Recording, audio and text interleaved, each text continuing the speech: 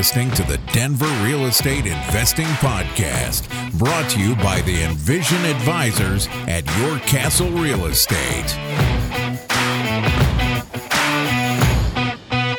Hey everyone, Chris Lopez here, and today I've got Terrence Doyle and Ben Davis back in the office to talk about a 40-unit multifamily building they're taking down here in Denver. Gentlemen, good to have you back.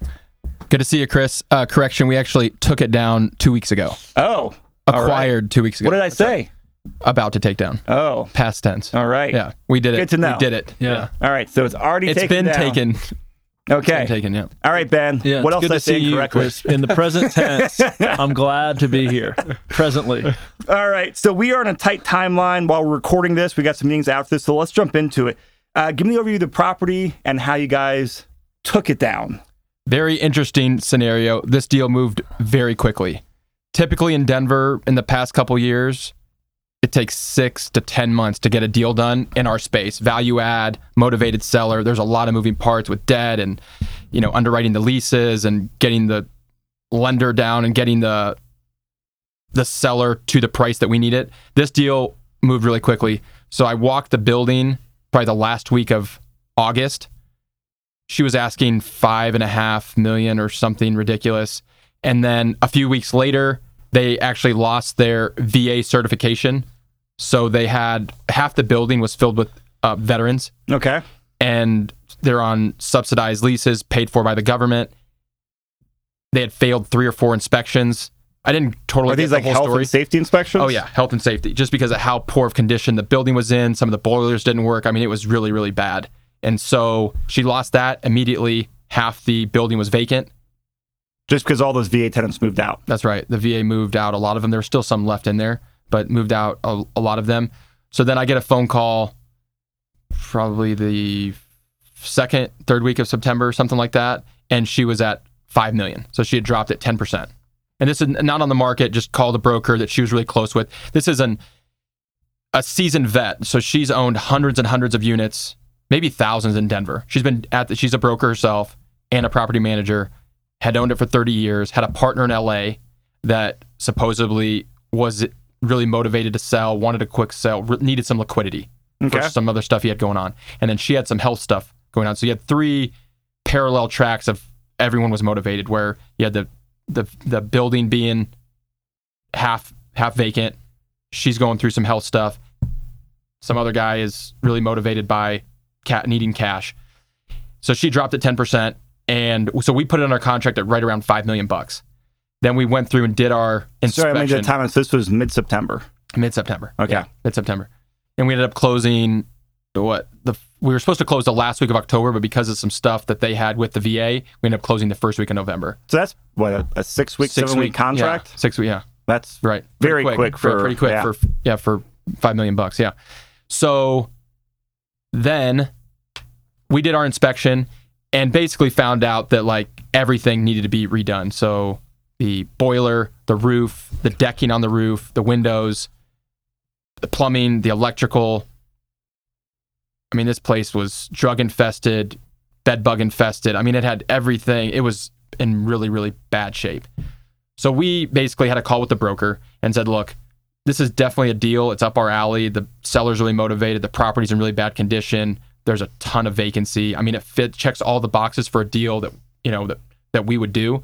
But this price, I mean, we need like $700,000 or $800,000 off, and I don't want to hurt your relationship with the seller. He was really close with the seller. And so let's just terminate. And he was like, well, why don't we submit something and let's see where they're at. So we submitted originally like a $900,000 concession based on the inspection, $900,000, which I've never submitted anything even close to that. You almost broke the 7-figure mark on that. Wow. Yeah, that was wild. And surprisingly, they were actually pretty receptive to it. I mean, obviously they were upset, but they communicated they wanted to keep the deal together. He basically sent them two documents. One is a termination, and the other one is, hey, here's the $900,000, inspection objection. What do you guys want to do? So sign the termination or sign the objection. That was the way we approached it. And I think that was really smart on his part. Like, hey, we understand that this is a big pill to swallow, and it may not make sense. We also submitted it with the full inspection report along with the bids so that she could see that we're not making any of this up. And she had the numbers to call our contractors to see, hey, the roof is going to be 100, the boiler's going to be 150, the electrical's this, all of these items that needed to be corrected. So that made it a little bit more digestible, apparently, from their standpoint. And the long and short of it is they ended up agreeing to a $600,000 price reduction, which got us to pretty close to $4.4 million, 4.45 to be exact.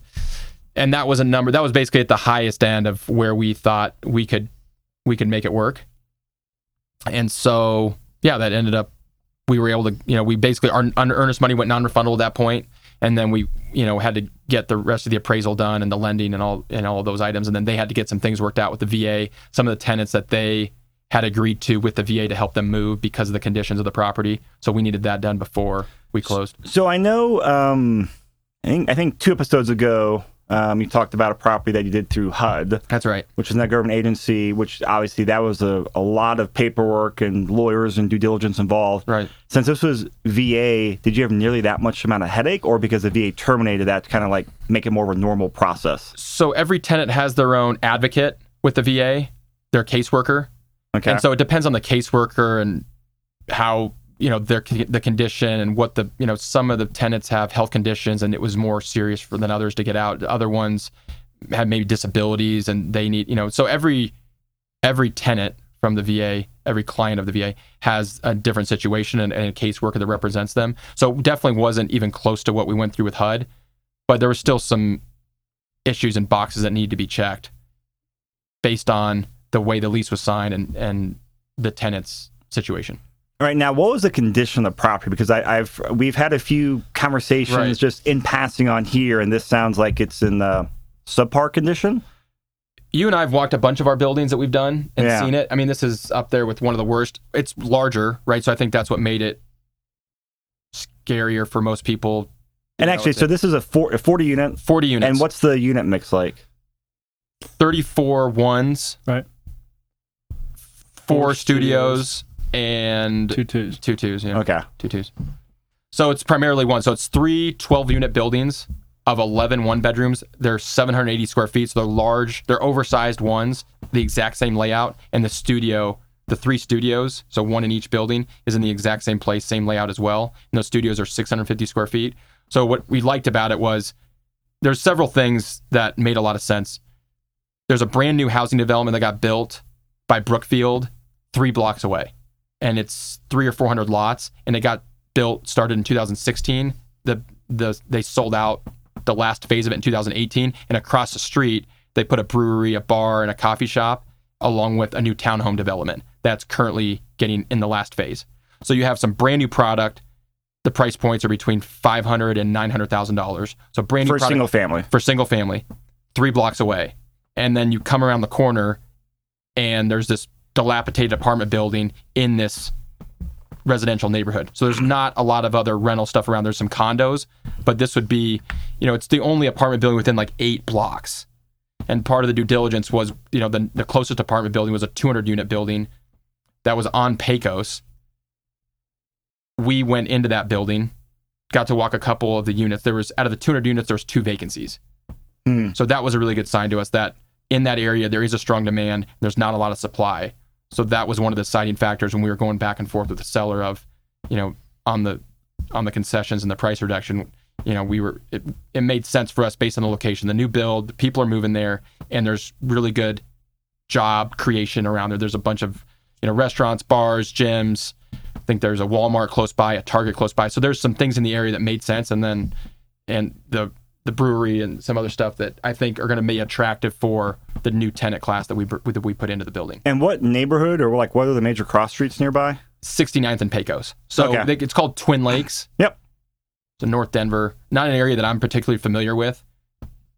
The more we dug into it, the more we thought was interesting. I think the biggest key was just the supply and demand. There seems to be really good demand there and not a lot of supply. And we think when we bring this building out, it'll be the nicest product for an apartment building within a 1 mile radius, and it'll be priced under what that other building is that's a 200 unit. So high level, this is kind of like your standard value add play. Just go in there, update the whole property, update the units, bring them to market rent, and then sell it couple years down the road? Is that Absolutely. Okay. Yeah. So it fit right down the middle of the fairway for us, a deep value add play where we could completely renovate and redo every part of this. So the hallways are going to be brand new, the units, the roof. I mean, a ton of CapEx as well as cosmetic stuff, and we'll be able to re-tenant the entire building at one time. So Ben, I know you do the finances. So we got the visual description of the property, which sounds like it's needs some love. What were the numbers like on the takedown, and what's the financial model for everything from the takedown to rehab to the exit? Yeah, sure. So like Terrence mentioned, that we finally settled on 4.45. So it was, from our standpoint, that was a big win. We were ready to walk more or less as far as price. One great exercise for our team, and underwriting the lease up phase on this deal was uniquely challenging because, like he said, there's not another apartment building for 8 blocks. And so our standard procedure for a rent study, there was a ton of holes. It's just too far, to say, well, someone pays this price for a 1-1 and it's 2.5 miles away. That can be totally irrelevant if you cross from Rhino over to... Especially in that part of town, there's... Right. Exactly. That's drastic. That doesn't mean anything.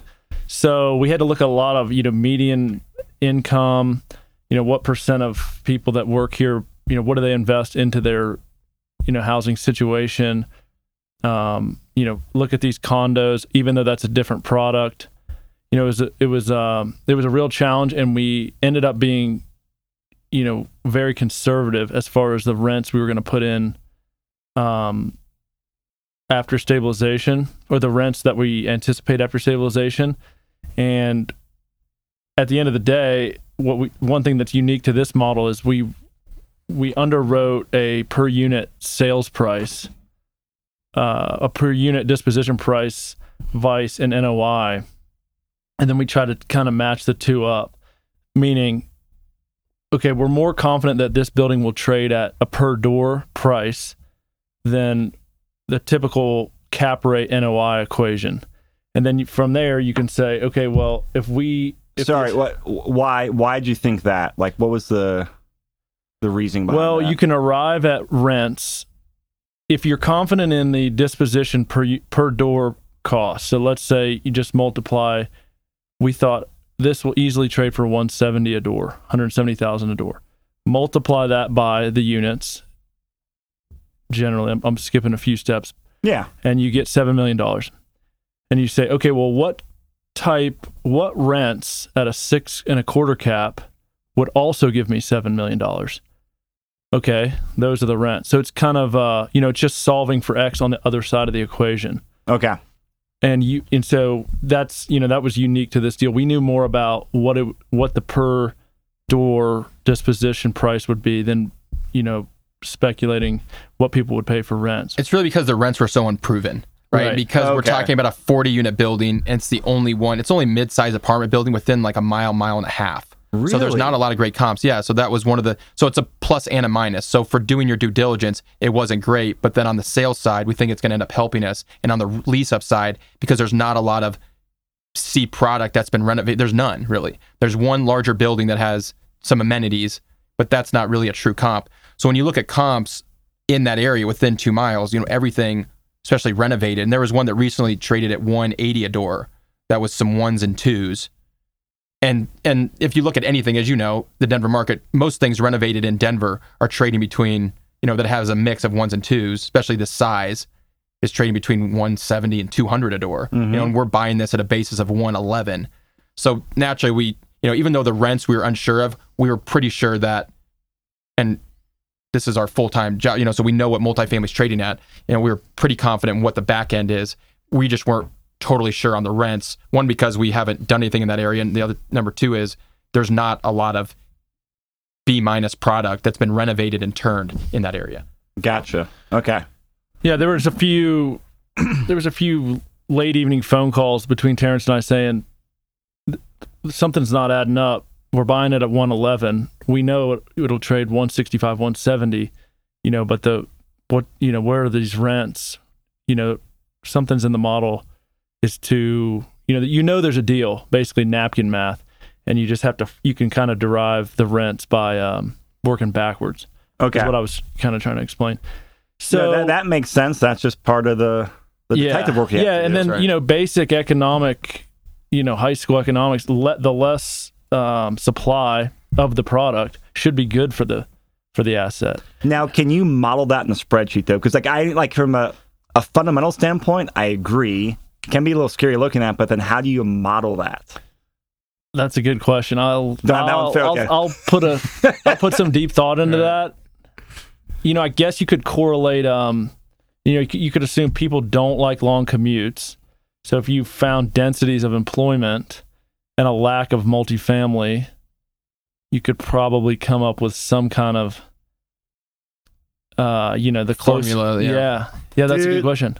I love how your brain works because that is really interesting.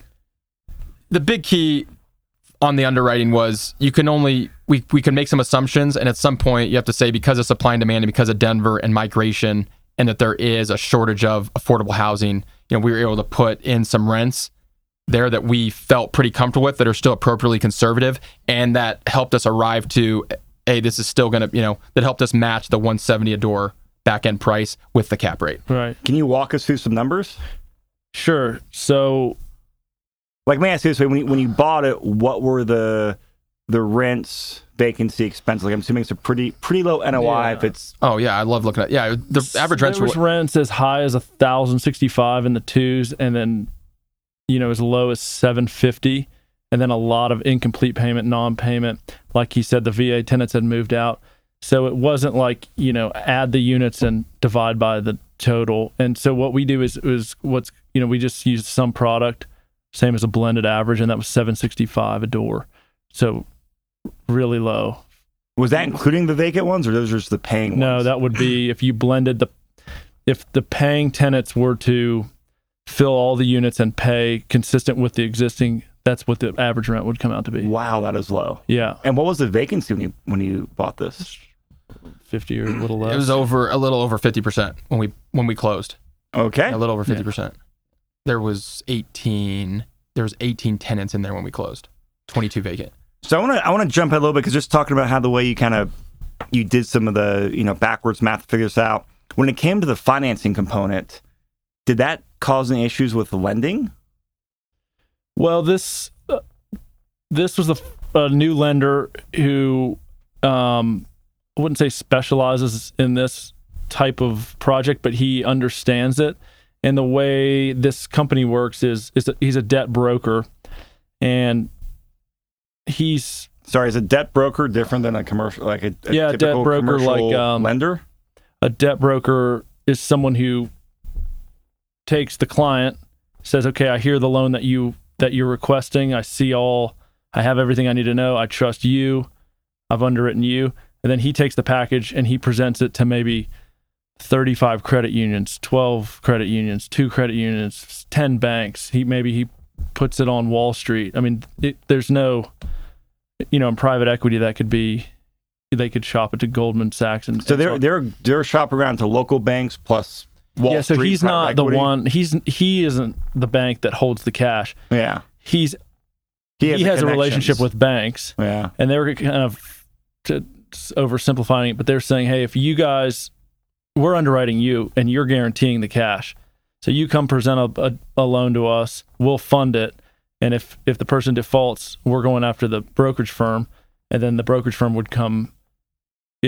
So there's a middleman between the bank and us. Oh, He's okay. brokering debt from multiple avenues into us. The bank's actually out of Kansas City. It's like a farming bank out of Kansas but he's been ultra successful as a debt broker, mortgage broker, and the commercial space, done a bunch of different things. So we actually get a really favorable loan for the project, and he was able to look at, basically my balance sheet, track record, and look at the project and what we were going to do with it, and was able to give us a construction loan to stabilize the project. So we ended up getting 80% of total cost. Wow. 80% of total cost, which would be unheard of for a Denver bank to do. But because of his relationships and his track record with these smaller regional banks, he was able to get us a really favorable loan despite the risk and the vacancy. which especially during a pandemic, during COVID too. Yeah, like it's been like banks are not. Yeah, they would not even like First Bank wouldn't even touch this. And a local bank wouldn't have touched it. So it was awesome. I mean, that was a huge value add from his standpoint of being able to put us into this kind of loan and we only pay interest on the debt that we use from the line of credit for construction. So you got to understand this. So you got your loan to take down the property, and you also got a line of credit for the construction. That's right, costs. and it was 3.5%. So let's talk about. Can we talk about those terms? Some like just down payment terms, prepayment. Yeah. So typical deal, syndication deal that we do. We get a loan to value 60 to 75, 80 from the bank, and then we use equity for the delta between the 75 LTV and the total acquisition cost. And then we also raise equity to fund construction operating expenses. So in this case, which really was coincidental timing, we were kind of trying to build a relationship with this broker without a deal really in mind. We were just kind of saying, hey, this is our track record. This is the kind of deals we do. Mm-hmm. We think you'd be great candidate. We're doing that all the time. Almost every day I'm trying to move that ball forward. And then this deal that had a huge construction, a huge renovation budget by percentage, came along, and it was the first one we sent to him, and it was a great fit.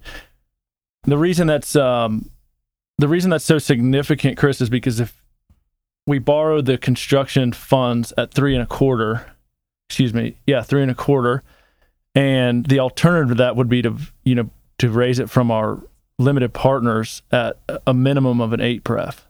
So we're saving 475 basis points on the construction cost. So a lot cheaper. Yeah, and that obviously benefits us, but that trickles down to the limited partners also. Yeah, because the debt costs or the interest payment is much lower to the project as a whole. So everyone wins. Okay, so let me. And I'm sorry. I know I'm jumping around here, but like this. No, sorry. I keep going on tangents. No, this is good. Yeah. Yep. Okay. So it was 80% loan to cost, but really when you get into the documents, what that was 80% of the purchase price. We'll call that the A note, and then the B note was a line of credit for 80% of the renovation budget. And so, packaged together, that is 80% of the total cost, but it was really two loans. So we raised the rest of the money, on top of 20%, and that total came to $1.35 million. Okay, and so you raised about 1.35 from your limited partners. That's right. To fund the 20% down. Yeah, and what's interesting about that is it's a larger deal than we've done, a 40-unit deal. The purchase, the total cost is going to be somewhere around 5.6, 5.7. So typically in a deal like that, we would have raised $2.5 million. But what's nice about getting the construction loan is we had to raise less money, which is going to juice the return for all the investors. That's right. Which is going to be massive. Yeah. So that was a huge, especially during the pandemic, as you've seen debt, what's going on right now. I mean, no one's touching 80% on anything, much less on a property that's half vacant. Yeah. So it was huge. It was a huge win to get that financing. It really made the project pencil out. Great for our partners. And we ended up only bringing in 5 LPs on this one. Mm-hmm. So it was just a small group of people that we had a relationship with, done a bunch of, that had done transactions with in the past, kept it really small. It was such a short window to raise the money and to execute to close because of the situation of the seller being so motivated.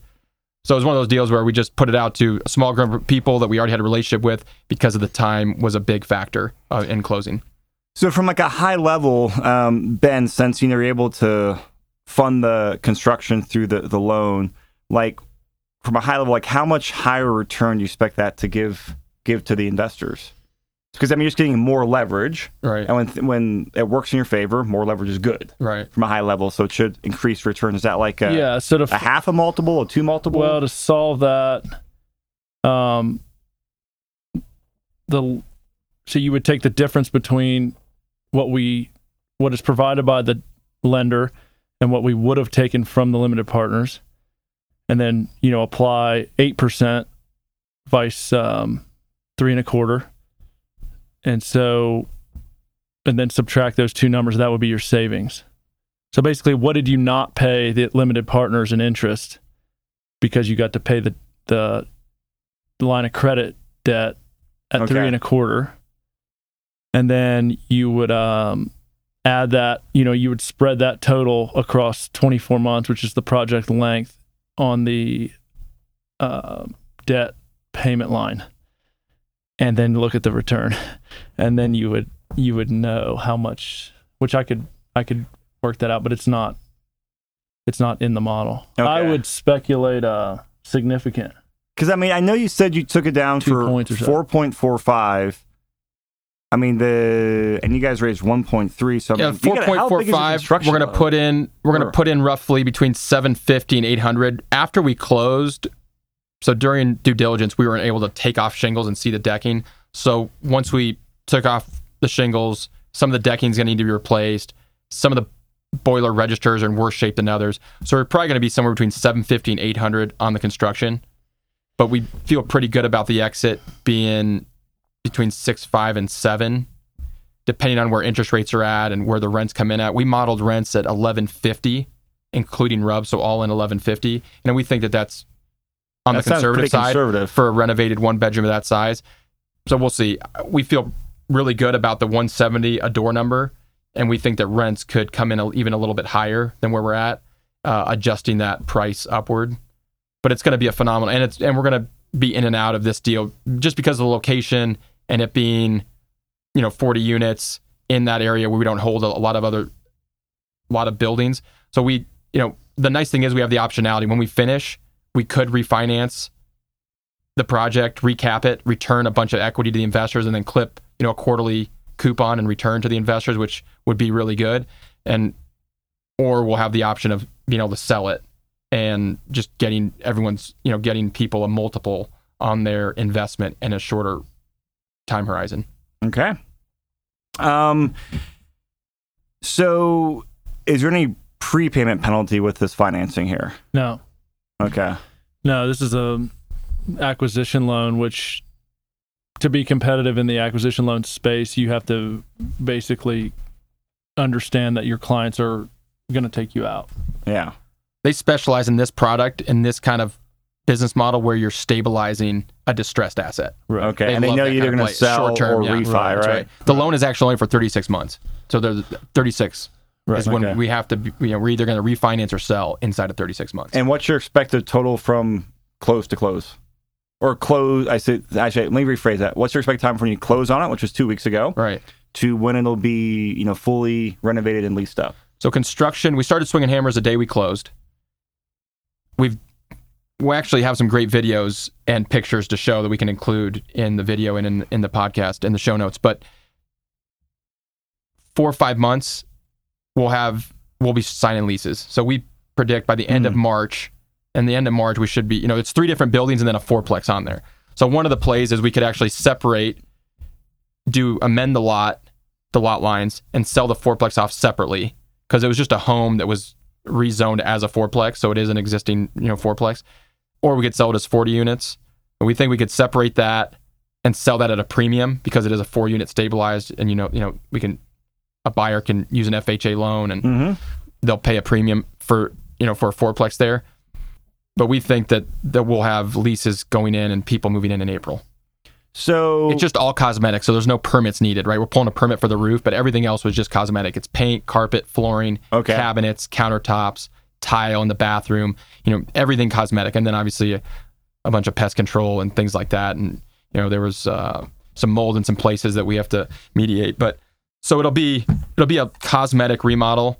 There's no foundation issues. There's, nothing that required city involvement, which would slow it up. So we're able to get in and out and get people in starting in the spring. That's our goal. Hit the springtime hard, and we should have a full building by July, August. Are the units fully vacant now? Or we've helped. So the remaining this tenants. Is tough right now. That was very difficult. Yeah, absolutely. That was so we have a motel. We have some other properties around town. The previous owner had some other properties, so we agreed to help the tenants transition to other properties. And so we brought a moving vehicle. We've been paying their deposits if they want to go live in other places. So we've been working with the tenants, and it's been really well received. I mean, the tenants understand that I mean, a lot of tenants had some massively deferred maintenance. I mean, we have some pictures with leaking, a roof that had, ceilings that had been leaking for months, and they had children and people in there. Were living in there? It was really, really sad. Yeah. So it's definitely going to be for the better, and the tenants are going to get into a much better situation, and we're going to help, pay for the moving expenses, for their deposits and those kind of things. And then it allows us to get in there and renovate more units and use the winter, which is a poor time to lease anyway, use the winter to get through all the CapEx and all the construction and be leasing in the spring, when it's a prime leasing season. So I want to kind of go back to the financing here, because so on the construction loan draws, are they having to send out inspectors come check on your work? I'm assuming, do you have to take draws, or can you just access line of credit whenever you want to? It is set up on draws, and admittedly, I don't have a ton of experience with draws, but this has been definitely the easiest as far as bandwidth. It's because it's a smaller bank and they're in Kansas. Basically, we just submit invoices of what we've paid, and they wire the same day or next day. So we got our first draw last Friday. We submitted it on Thursday afternoon, and the wire hit our account on Friday. So much different. They're not sending out inspectors. They're not actually walking the property or anything, huh? Well, the other thing is they have my personal guarantee. Okay. So they know that we're paying, we guarantee the whole project. But because of this broker's relationship with this bank, I mean, this has actually been our first deal with a mortgage broker, a commercial mortgage broker. And I think here's the value. I think the downside was they charged almost 2 points. So 2 points on the total debt, right? So that's $80-some thousand that we had to pay, at the closing. But what we got in exchange was a really favorable terms, a lot, higher leverage, and a much more convenient construction process. I mean, it sounds like he earned his commission on that one. He earned his commission, and that was Ben and I went back and forth, and I was like, dude, we got to get him down. And it was just one of those things where when you weigh the cost and, like I said, the leverage, the terms, and the convenience of the construction process. And he said it from the beginning, this bank, this is why you're going to pay. This is why paying the premium makes sense for you. Is you're not going to have to wait a week to get it. You're not going to have a bunch of inspectors asking for a bunch of extra items. Because of the speed at which we do construction, especially cosmetic construction, where we're paying our guys every week or 2 weeks, because they're in, they move really fast, but in exchange for that, they want to get paid every week versus a commercial contractor where they're maybe paying their guys once a month, and pulling permits and just, when you're doing a much different scope of project, those guys can get their commercial companies, construction companies, they can float for 30 days. Our guys, they're our own subs, and they're used to getting paid on a regular basis. And so that kind of loan worked really favorable for the way that we do construction. Now, taking this broker out of the picture, I mean, these are just amazing loan terms you got. I mean, what would have been the other option? I mean, that would have been like, what, a 50%, 50 or 60% loan? Yeah, it would have been a it would have been total cost for LTV. It would have been a hurdle, and it would have been definitely a bank that has seen us perform. Okay. I don't think we would approach say, hey, we found this building. Even the VA doesn't want to put their tenants in it.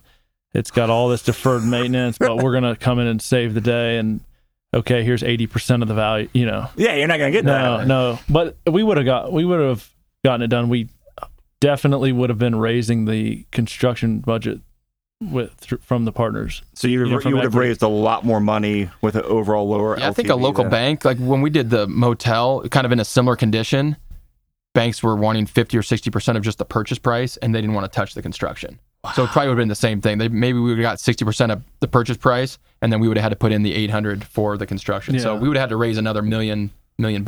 So was it just, based off of your guys' track record, is that what helped really win this deal? I think the relationship, so our broker on the transaction side to buy the building had a relationship with this commercial debt broker. Okay.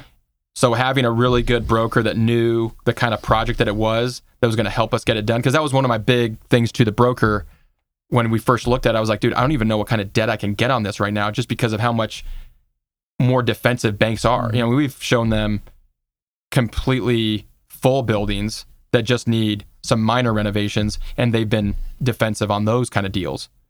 And in areas where they're much more proven out, in core Denver neighborhoods like Congress Park or Cheeseman Park or City Park, neighborhoods that everyone would say, oh, that's a core Denver neighborhood, no issue raising money or getting the debt for. So in this neighborhood that's a little bit less proven in terms of an apartment building, I knew that it was going to be an issue. And then when you see the vacancy along with the CapEx, I mean, those are three major black eyes that are going to be hard to overcome for a bank.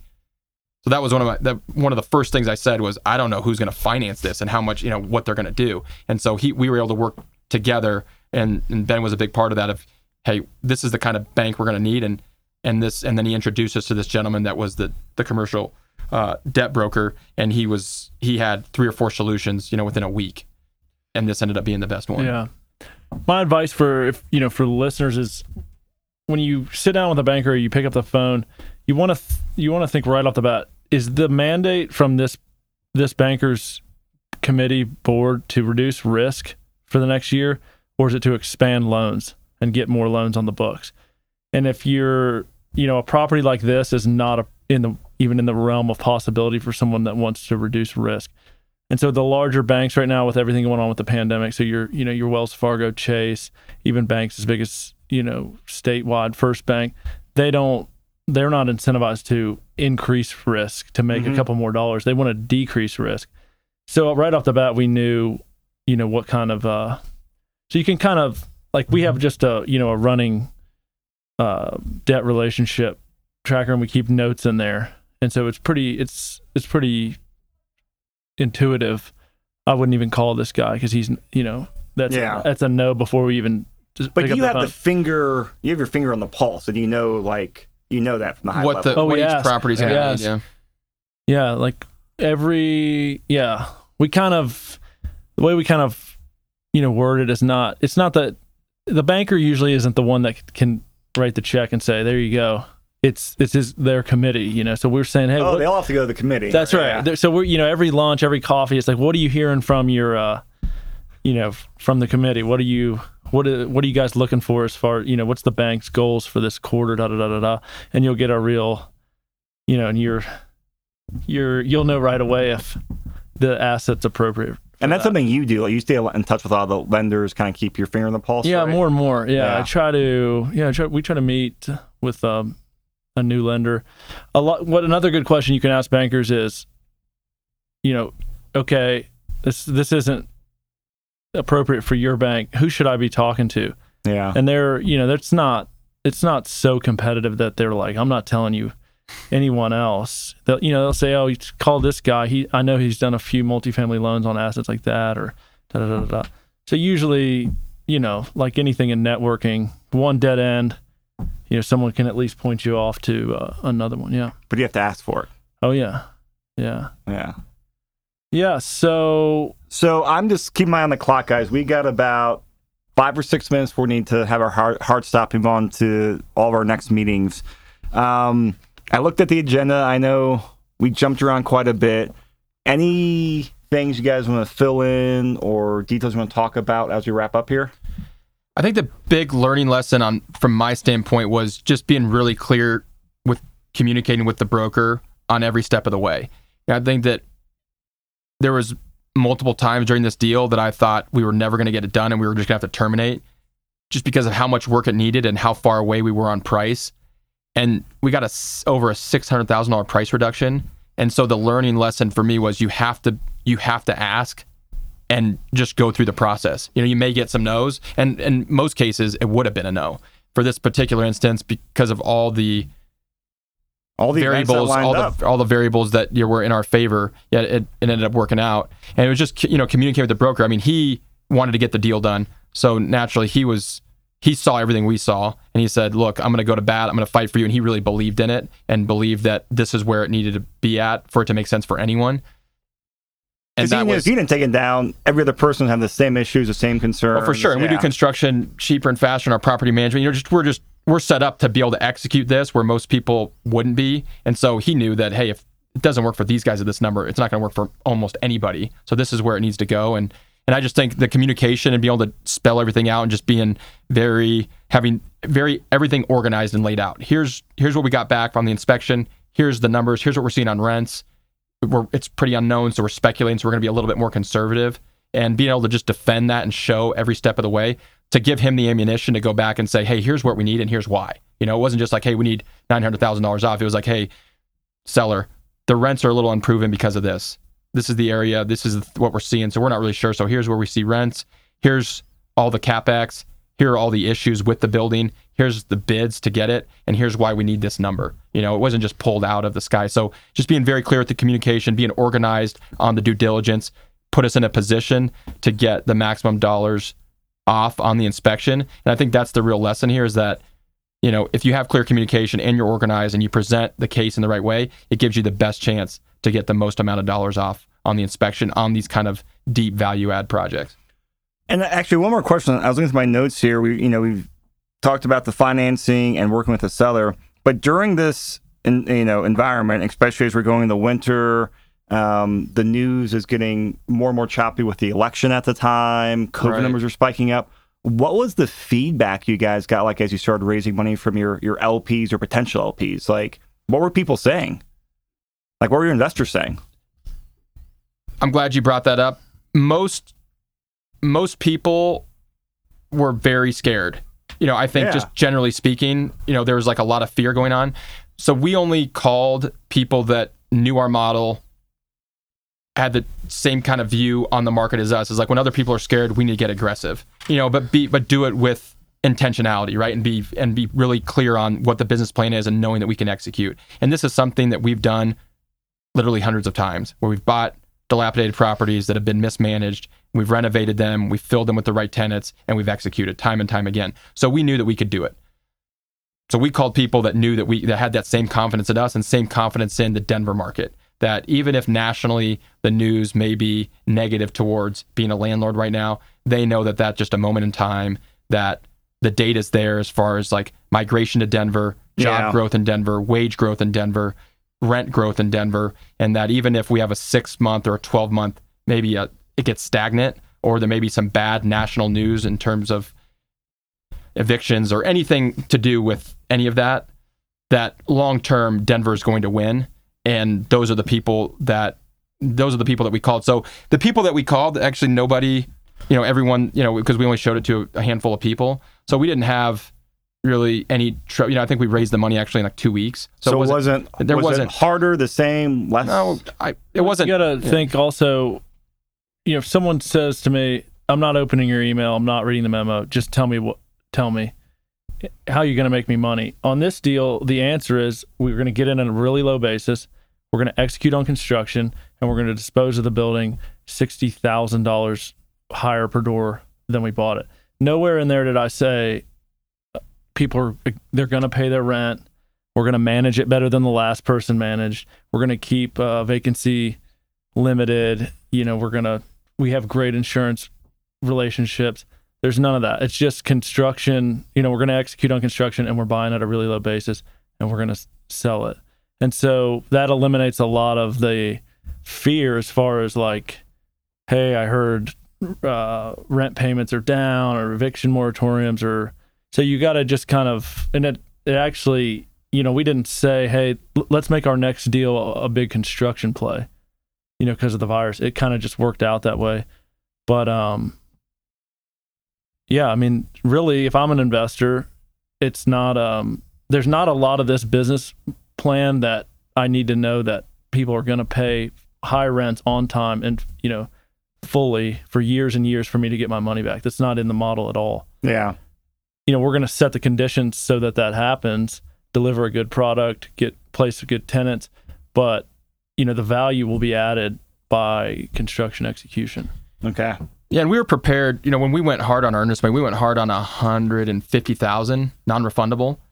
So we were fully prepared to close the whole thing with our own capital if we needed to. You know, and that's how much we believed in it. So I think one of the lessons is, you know, if you have your own skin in the game and other people see that and they know that, I think it creates a little bit more confidence from the investors. Like, oh, well, he's already non-refundable. He's putting his own money in. Then I'm willing to. And so that was the truth. Is that, you know, Ben and we had some other closings and we were pretty liquid at the time. And I just said, hey, if no one else wants to do this deal, we'll fund it ourselves. I'll write the whole check, because I just know that this is gonna, you know, I've seen it. I've been there before. Now there definitely can be things go wrong. We can get inside the walls and there can be more issues and construction go up.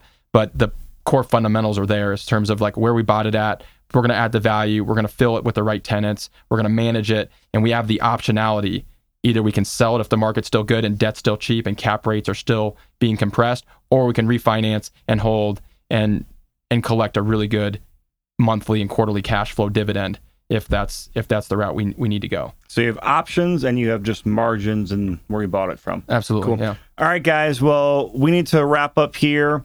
So Terrence, Ben, thank you guys. One last thing. You know, every time we do these podcasts, I think this is number 4 or 5, I get more people reaching out and asking questions, things like this. Like, what can people reach out to you guys for questions, for like, what can people reach out to you for? Because I get that a lot. Yeah, we enjoy, adding value to other people. That's the name of our company. That's what we really enjoy. That brings us a lot of fulfillment. So if someone out there and they're looking at apartment buildings and they have some questions, they're definitely happy to get on the phone and chat with them.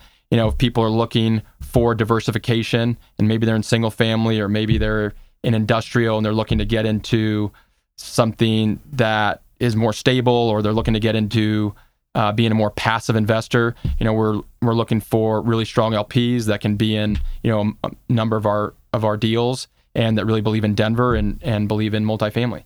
All right, gentlemen, thank you so much. And website contact details will be in the show notes. Yeah, we actually have a new website coming soon. That's that right. we've been working hard on, so we're excited to release that. All right. It's going to be Looking awesome. forward to seeing it. Yeah, thanks for having us, guys. Chris. All right.